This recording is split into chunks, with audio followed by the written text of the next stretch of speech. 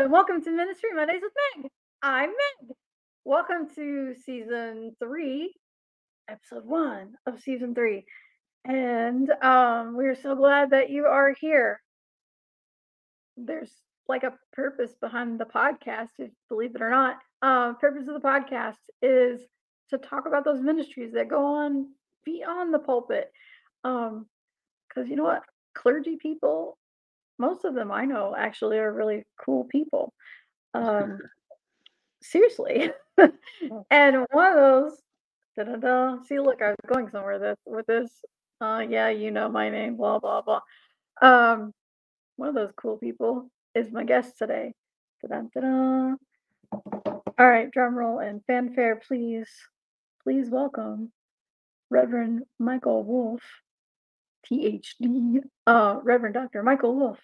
Welcome to Ministry Mondays with Meg. Thanks for being here. Thanks for having me. Super excited to be here.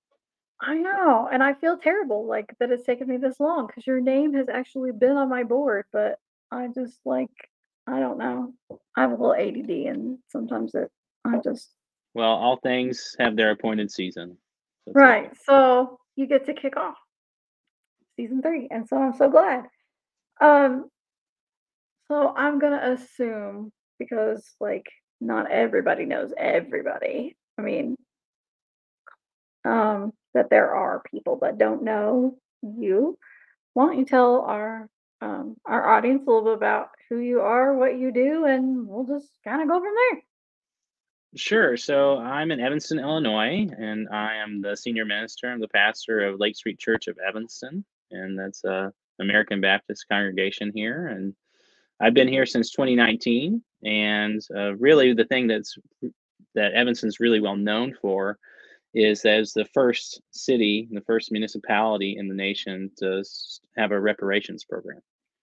So reparations conversations really started in Evanston. That's been a big part of my ministry here outside the pulpit.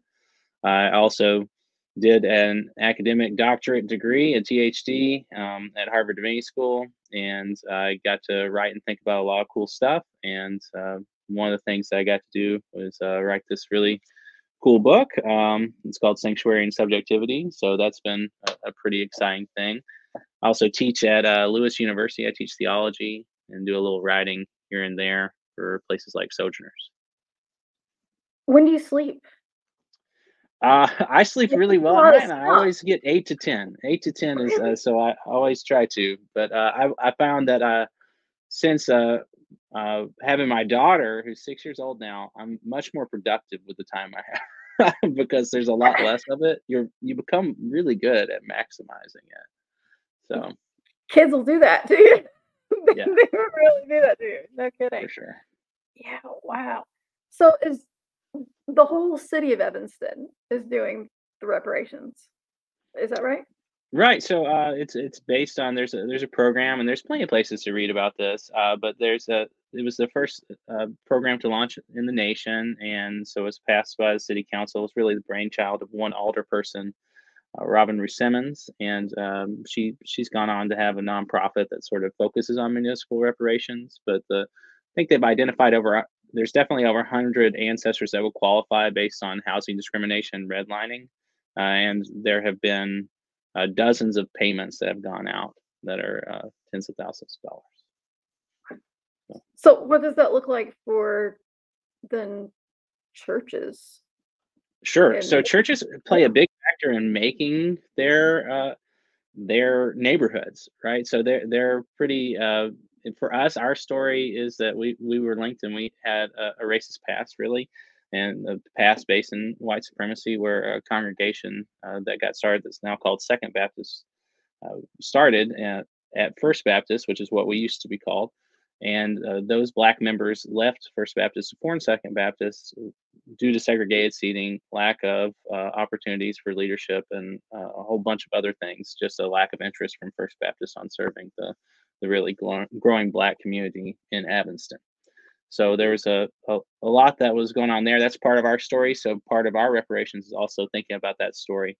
But other churches who don't have quite as tangible a narrative, they still played really important roles in making different neighborhoods and in excluding and so they benefited from redlining and participated in redlining, as well as a host of other things. And so a ton of churches and as well as the two synagogues in town are really active, and we have an interfaith clergy group, and we're really active on supporting reparations at the city level, and also diving into some of our stories to try to learn and to contemplate and to work through and make repair out of stories of white supremacy in our past there as congregations.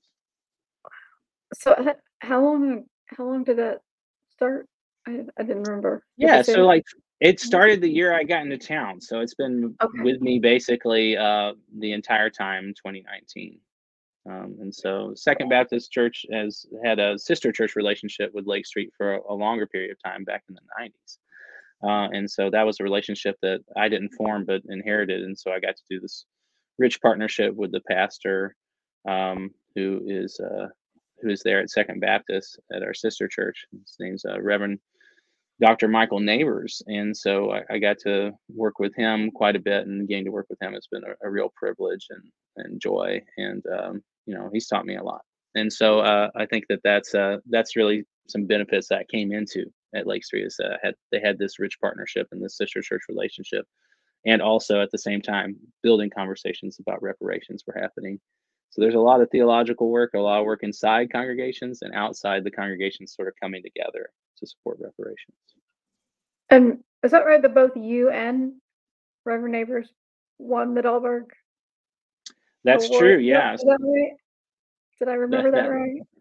that is true. Yeah. So we won that award both for the activism we were doing in the city around reparations, and also for working through and thinking about our two congregations story and what that's like. And so one of the things that's happened is there was a there was this real recognition that although uh, the Black members of First Baptist really built and were part of building and making of the community and of the building that is Lake Street Church of Evanston currently, when they left, they didn't get to take any of that equity with them. So one of the things that's been really Mm, important is about restoring Second Baptist to some ownership in this mm, building, being able to say that it's not just ours, and trying to articulate we have a shared past that's not so pretty, but can we also have a shared future together as two congregations? And that's yeah. always tough work. It's not easy, but I think it's not easy for different reasons for my congregation and his congregation.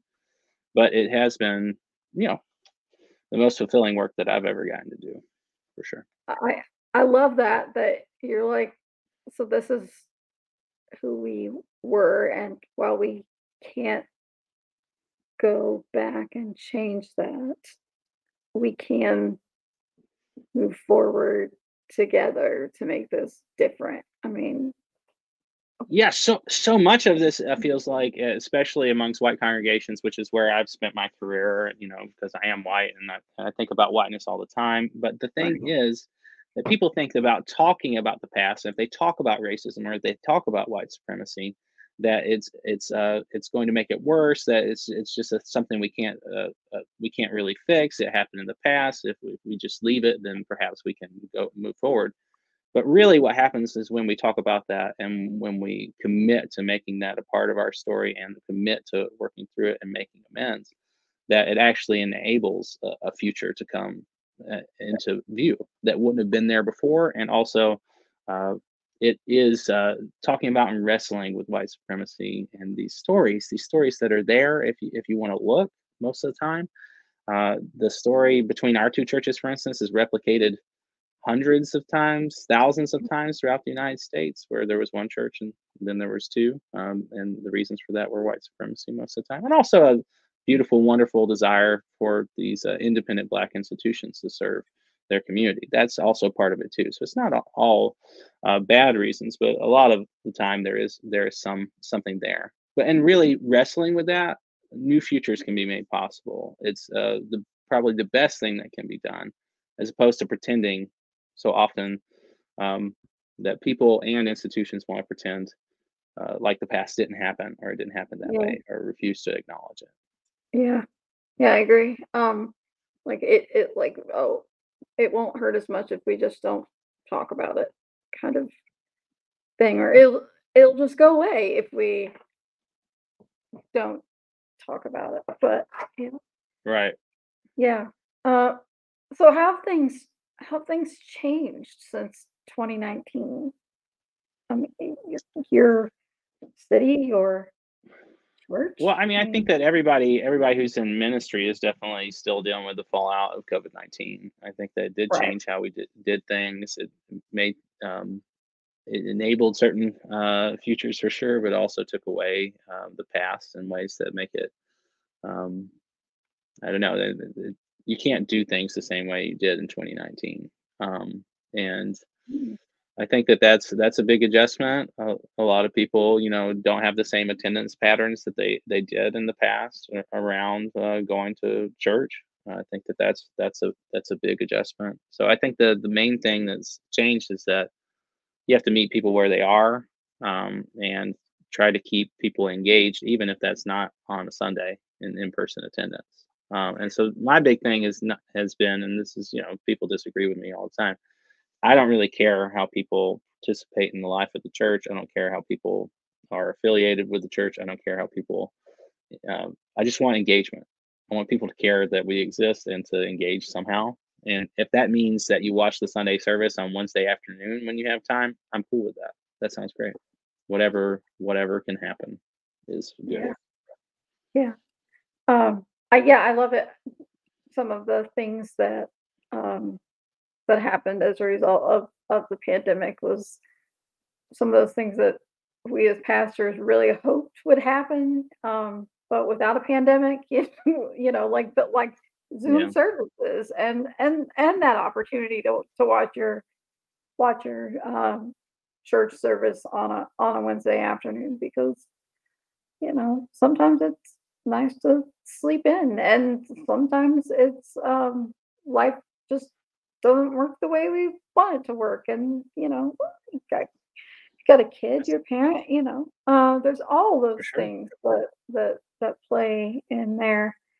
If I remember right, your church was already like very active in the community before all of that. Is that Sure, right? yeah, so there's some big strengths. I didn't have to do much work to figure out what the church was about. I mean, it's pretty active on justice issues in the community. It's the place where the first and the most important sort of linchpin for suburban North Shore, outside Chicago, homelessness prevention and care for the unhoused is. So there was a homeless shelter that was started in the 1980s, which has a great story.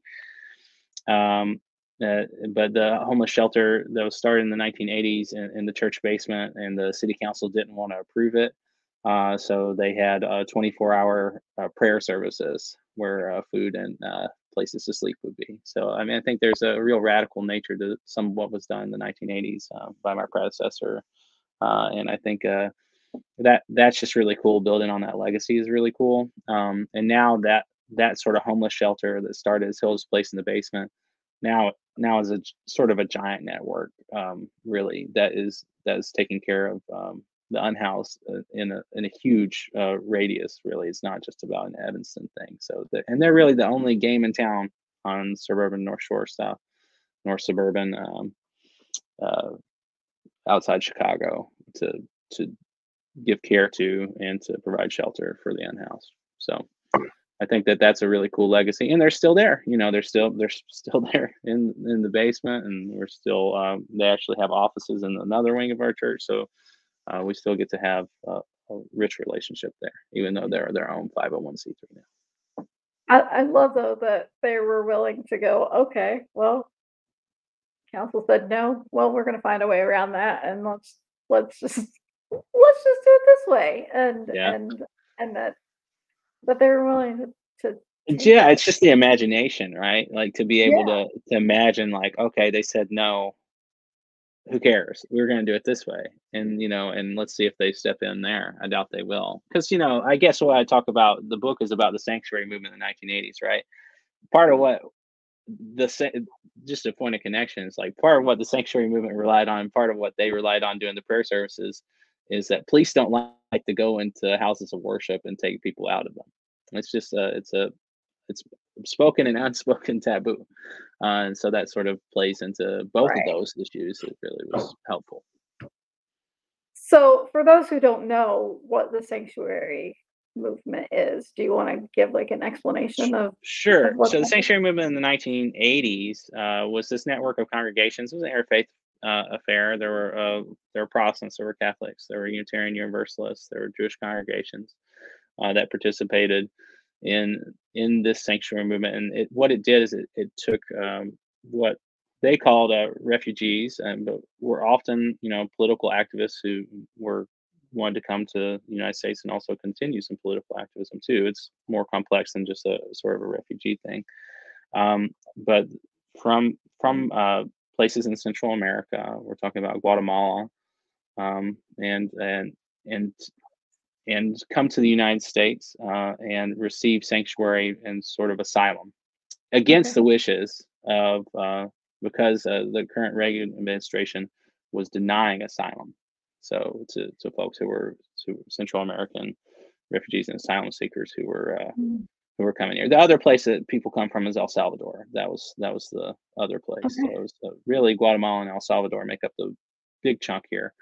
And the Reagan administration was approving something like 1% of asylum cases at the time for this group because who was in power was supported by our government. So if you allow asylum cases through, you're basically saying that government isn't functioning, and we're giving it money, and we're Mm. supporting it. So that can't be true. Uh, Definitely, they were willing to take asylum cases from left-wing governments in Central and Latin America, but not from conservative governments propped up by the Reagan administration. So these congregations took and gave housing. Sometimes it was in a church or a house of worship in some way. Sometimes it was an apartment connected to it. Sometimes it was in a parsonage. There's actually no one way that would be a majority to do it. And so, against the wishes, of course, illegally, provided. And there was one high profile trial that took place of people, and so they provide housing. The person would speak, about what is actually going on in their country of origin, which was not really getting out into the news. Is true. So it's an alternative sort of news source in some ways too, and continue some of their activism in the United States. So these congregations, or hundreds of them, had someone come through. There was also something called the Underground Railroad. Where people were made it to Canada, or were doing stops, and sometimes there were speaking tours. There were a lot of different ways to do it. There were caravans. But really, it was I would say it was both. It wasn't really about immigration. A lot of people, the new sanctuary movement is about immigration, but the sanctuary movement in the 1980s wasn't about immigration. It was about asylum policy, and it was about anti-Reagan activism. It Mhm. was about humanitarian efforts, and wanting to say people are suffering and we can do something about it. So I think that there were a lot of different ways that people got involved, but it wasn't really about immigration. That's the other thing. Gotcha. But now it is. Now it's Now, so the new sanctuary movement, and I pastor a church in the new sanctuary movement, and was one of the first churches that sort of signed on to that in 2014. And we've had a family there in our church, and the new sanctuary movement is really about immigration. So it okay. is really about pushing for immigration reform. And so they're different. They're same strategy, but they're applied to a different political issue. Okay. So if it comes to it, these churches are saying if if there is no other option, like they could live in the Right, church. and that we're going to protect you from being deported in some way, because again, there's Okay. this that immigration officials don't want to enter a church and take someone out. So that's again relying on this sort of special privilege that churches and the houses of worship generally enjoy in the United States. Okay. Okay. Wow. I'm learning a lot today. I mean, that's a good thing. And so you guys also you have a family, you said, in Hmm. the church is supporting. Awesome. Wow. This is awesome. Um, why aren't more churches doing this? Are they afraid? Why are more? It's kind of hard to get connected. Honestly, I'm not sure more churches should do it because it just depends what the level of support is. I've seen in some good models where many different congregations come together and do it, and that can be really effective. It's a lot for one congregation to do, and Okay. most congregations are not set up that well to sort of do this. So there are, but in desperate circumstances, it can be good. But generally, folks who work with the undocumented community and have that expertise are better Okay. placed, I think. So you're making a big stand. You're saying like we're not, when you do it, you're critiquing a particular policy. It gets political. You got to be sort of aligned with that criticism that you're going to give on that Yeah. sort of thing. It could tear congregations apart. And the book is somewhat about like maybe they're not so good at it, and I think that's that's a big part of the book. So the book you wrote all comes out of, is it your experience with the new sanctuary movement? What is the book Okay, about? yeah. So the book is mainly about the sanctuary movement in the 1980s. So that Okay. I interviewed the big thing that it does that not a lot of other pieces of work have done is that it interviews not just white activists but also interviews recipients of sanctuary. So the people who were there, and so I tracked down and I interviewed 30, 15 activists, 15 folks who received sanctuaries. It was pretty evenly split, and learned what that experience was like. And one of the things that I learned in that is that, you know, I wanted to think theologically about what does it mean for white activists to sort Mm. of play this role, and Yeah. also for good meaning liberal religious white activists to also control your housing and to and Mhm. to and to want you to be sort of an ideal refugee as opposed to if you had for instance most of the recipients I talked to had been really powerful trade union activists, for instance, or Mm. indigenous rights activists in their native country, in their countries of origin, and there wasn't a lot of room uh, um, for talking about some of that activism. So, for instance, so there's a couple of the indigenous folks, the Mayan community that came here, wanted to talk about a 500-year legacy and history of colonialism. That all of this is sort of bound up together. But white activists in the sanctuary movement didn't really want to hear about that. So I think that it is some of those things that I talk about in the book. That there's friction, there's tension, and there's a limit. There's not. Sometimes it can be invisible to white activists, and so to make sure that I'm not just saying, "Oh, I know best." I wrote a Mhm. chapter also that's an autoethnographic chapter that is about my experience being a white pastor of a new sanctuary movement church and how easy it is to get caught in these traps. I think that sanctuary itself that makes it that has great promise, but Yeah. also a lot of pitfalls. And for me, thinking about the movement, I was sort of in love with it, right? Fell in love with it in my MDiv program, and I thought I did a congregational history of a congregation in Massachusetts on how they did the sanctuary movement and their participation, Mm. and did archival research. I interviewed people, and I was like, okay, I love it. I want to do this, and I want to do it in a bigger scale. But it was a great test run for me, and part of what I loved about it as a progressive white pastor is like here are these progressive white pastors and congregations doing really good stuff that I can identify with. And so, and I sort of lionized it. And as I came to be more aware that whiteness and white supremacy is also a part of liberal and spaces that I love in my own ministry, that became possible to sort of say, okay, so whiteness is important. So the subtitle of this book, Sanctuary and Subjectivity, is thinking theologically about whiteness in sanctuary Mm. movements. So about the ways that whiteness and white supremacy sort of uh, define the contours of what it's like to practice sanctuary, I would say. And my own ministry. And so it's not just like I know better, I did the research and you should have done it this way. It's much more, if there is critique in the book, it's self-critique, and so it's I think being open to that is really important. And so that's the first chapter. So before you get any of the like this and you will read some messed up things. I do want to say that it's written Yeah. in a style that everyone can enjoy. It's not too complicated. But you will read some things that might astonish, in my experience, and I was astonished when I encountered them. But before you read some of the things that astonish you, you're going to encounter me, the author, really wrestling with whiteness and white supremacy in my own ministry, and I think that was important for me. Oh, I agree. I mean, I think that's incredibly important for us to do. I mean, where even if you can make that beginning step. I mean, I grew up American Baptist, but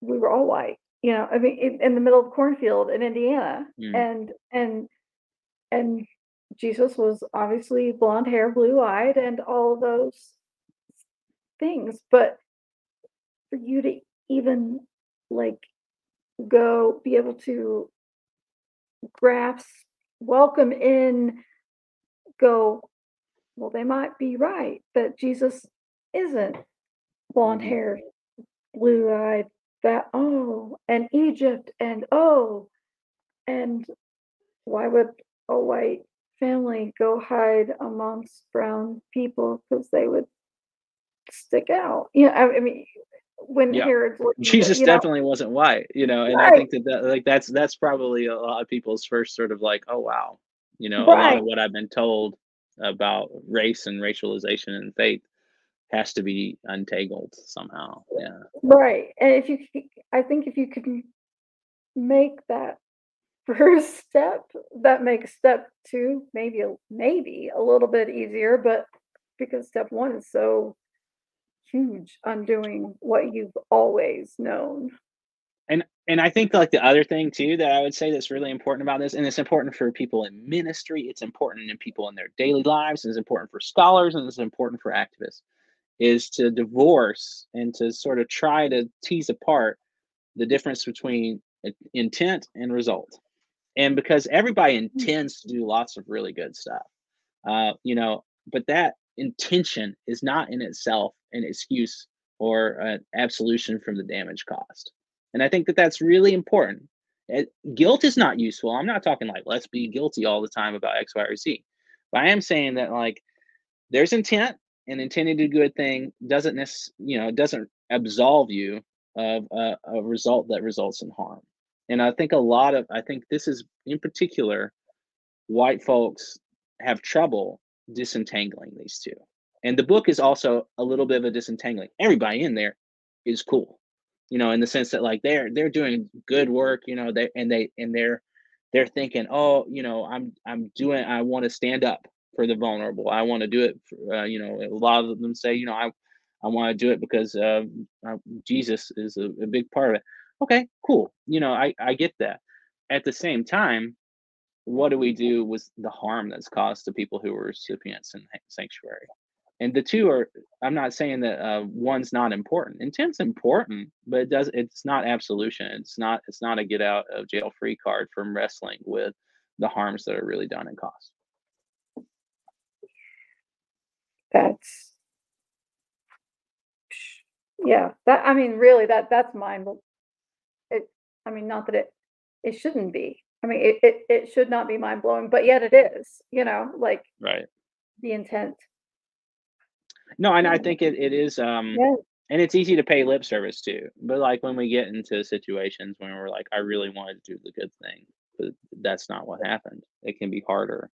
Can be yeah. harder. And I think that there's like so in that first chapter, one of the things that I do in addition to sort of recounting some stuff is I write for researchers, but also for people who are in scenarios. I guess there's this uh, Jesuit tradition of the examen, or Mm, there's the Ignatian examen that's supposed to help you sort of take an inventory of yourself and your actions throughout the day. And I wrote like a white supremacy examen that you can do. Like it's a spiritual practice, and it's one that I began to use when I was doing research as I saw it, because it's important to be open to that criticism. It's important to be mm, open to evaluation of yourself, and being open to that is I think that that's a spiritual discipline too.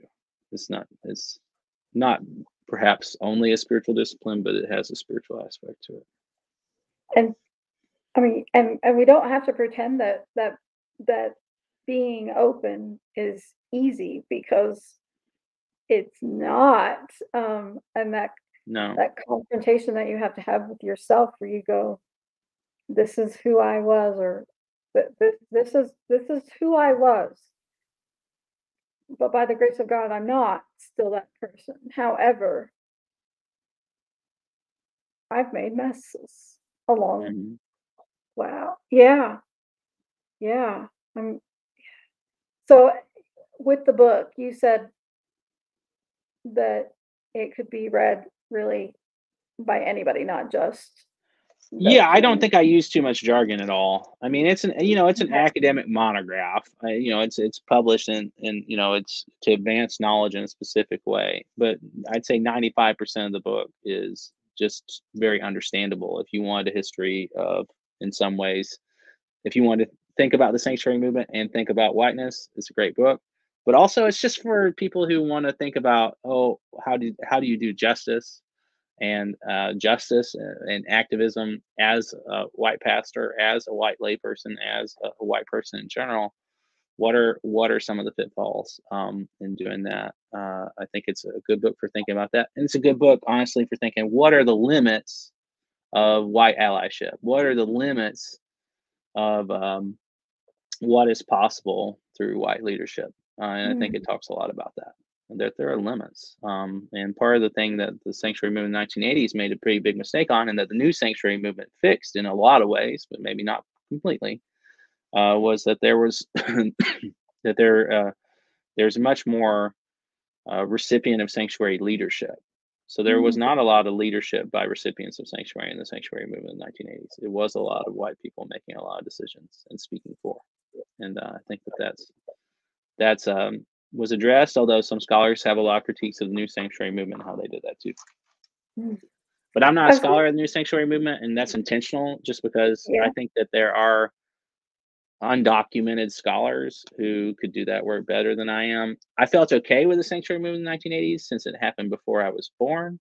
That if someone hasn't written about it yet, then that feels like I definitely can write about that, and I think that's true.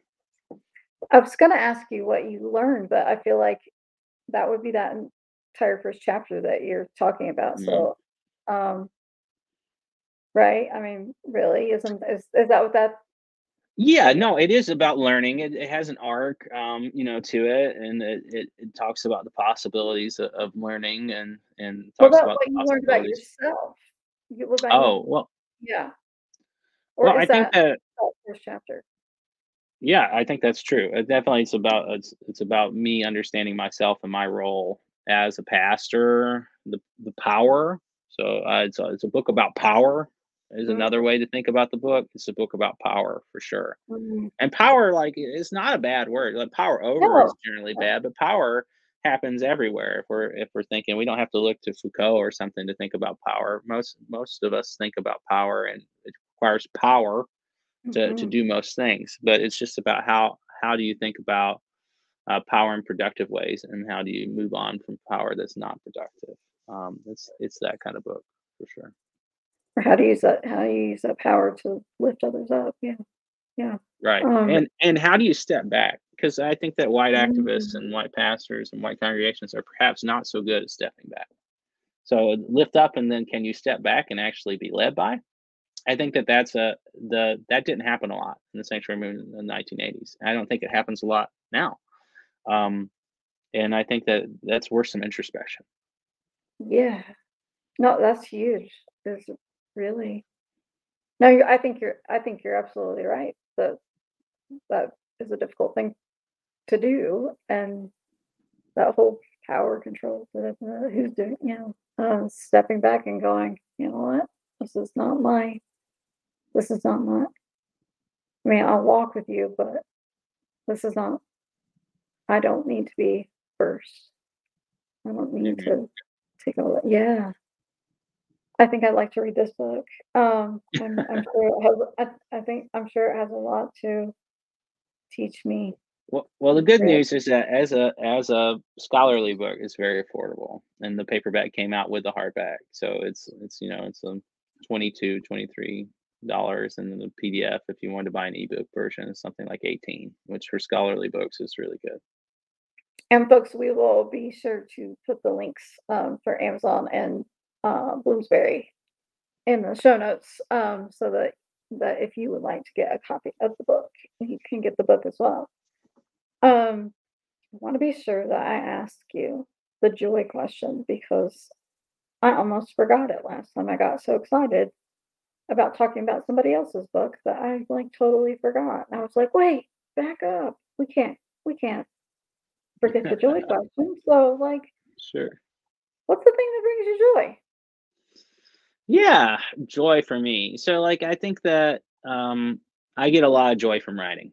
So I think that that's really, I do like to write a lot. I write a variety of things, right? And it's not always political. It's not always academic. I do these things for Sojourners that came out last month's issue. That's like a review of Good Omens 2, which is it's a TV show and talked about faith and Good Omens 2, for instance. And so I like to do culture stuff. But I really get a lot out of writing. I really do like to write. I think it's Mm.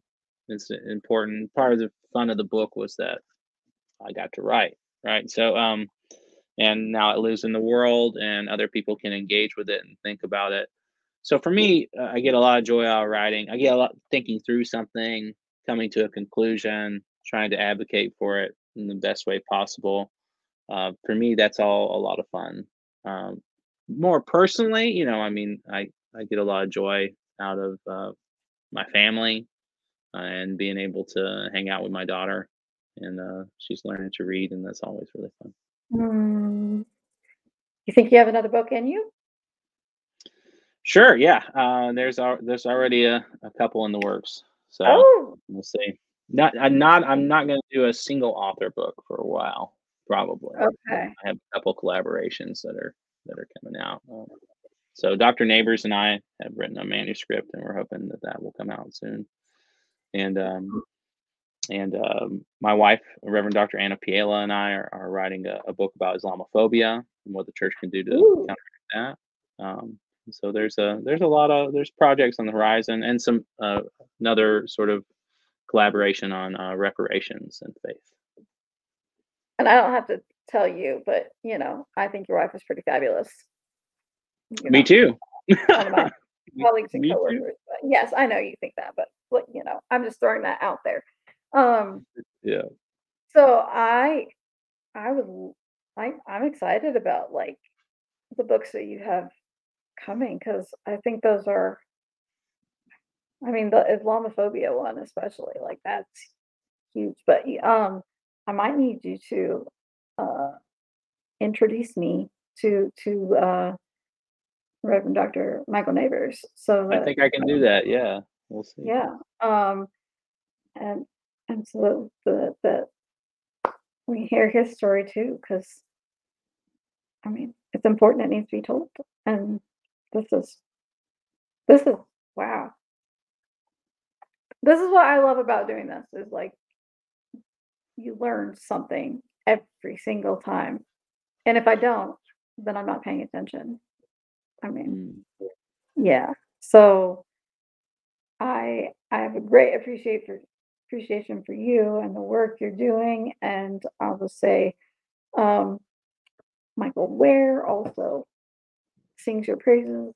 I mean, um, he is a great advocate for you and your ministry there. So um, Yeah, he's a dear friend. Yeah, we're in a clergy group together. I love the guy.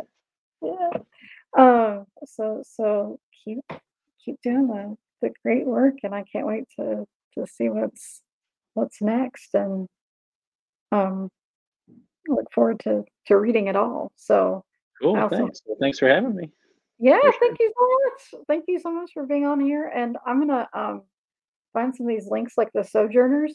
I can't read it yet because that's on my list to do on my vacation time next week, Okay. is to Yeah. watch season 2. I haven't seen. Oh, you season can't 2 read it yet. yet then. No, it's very good. No, It's very good. no.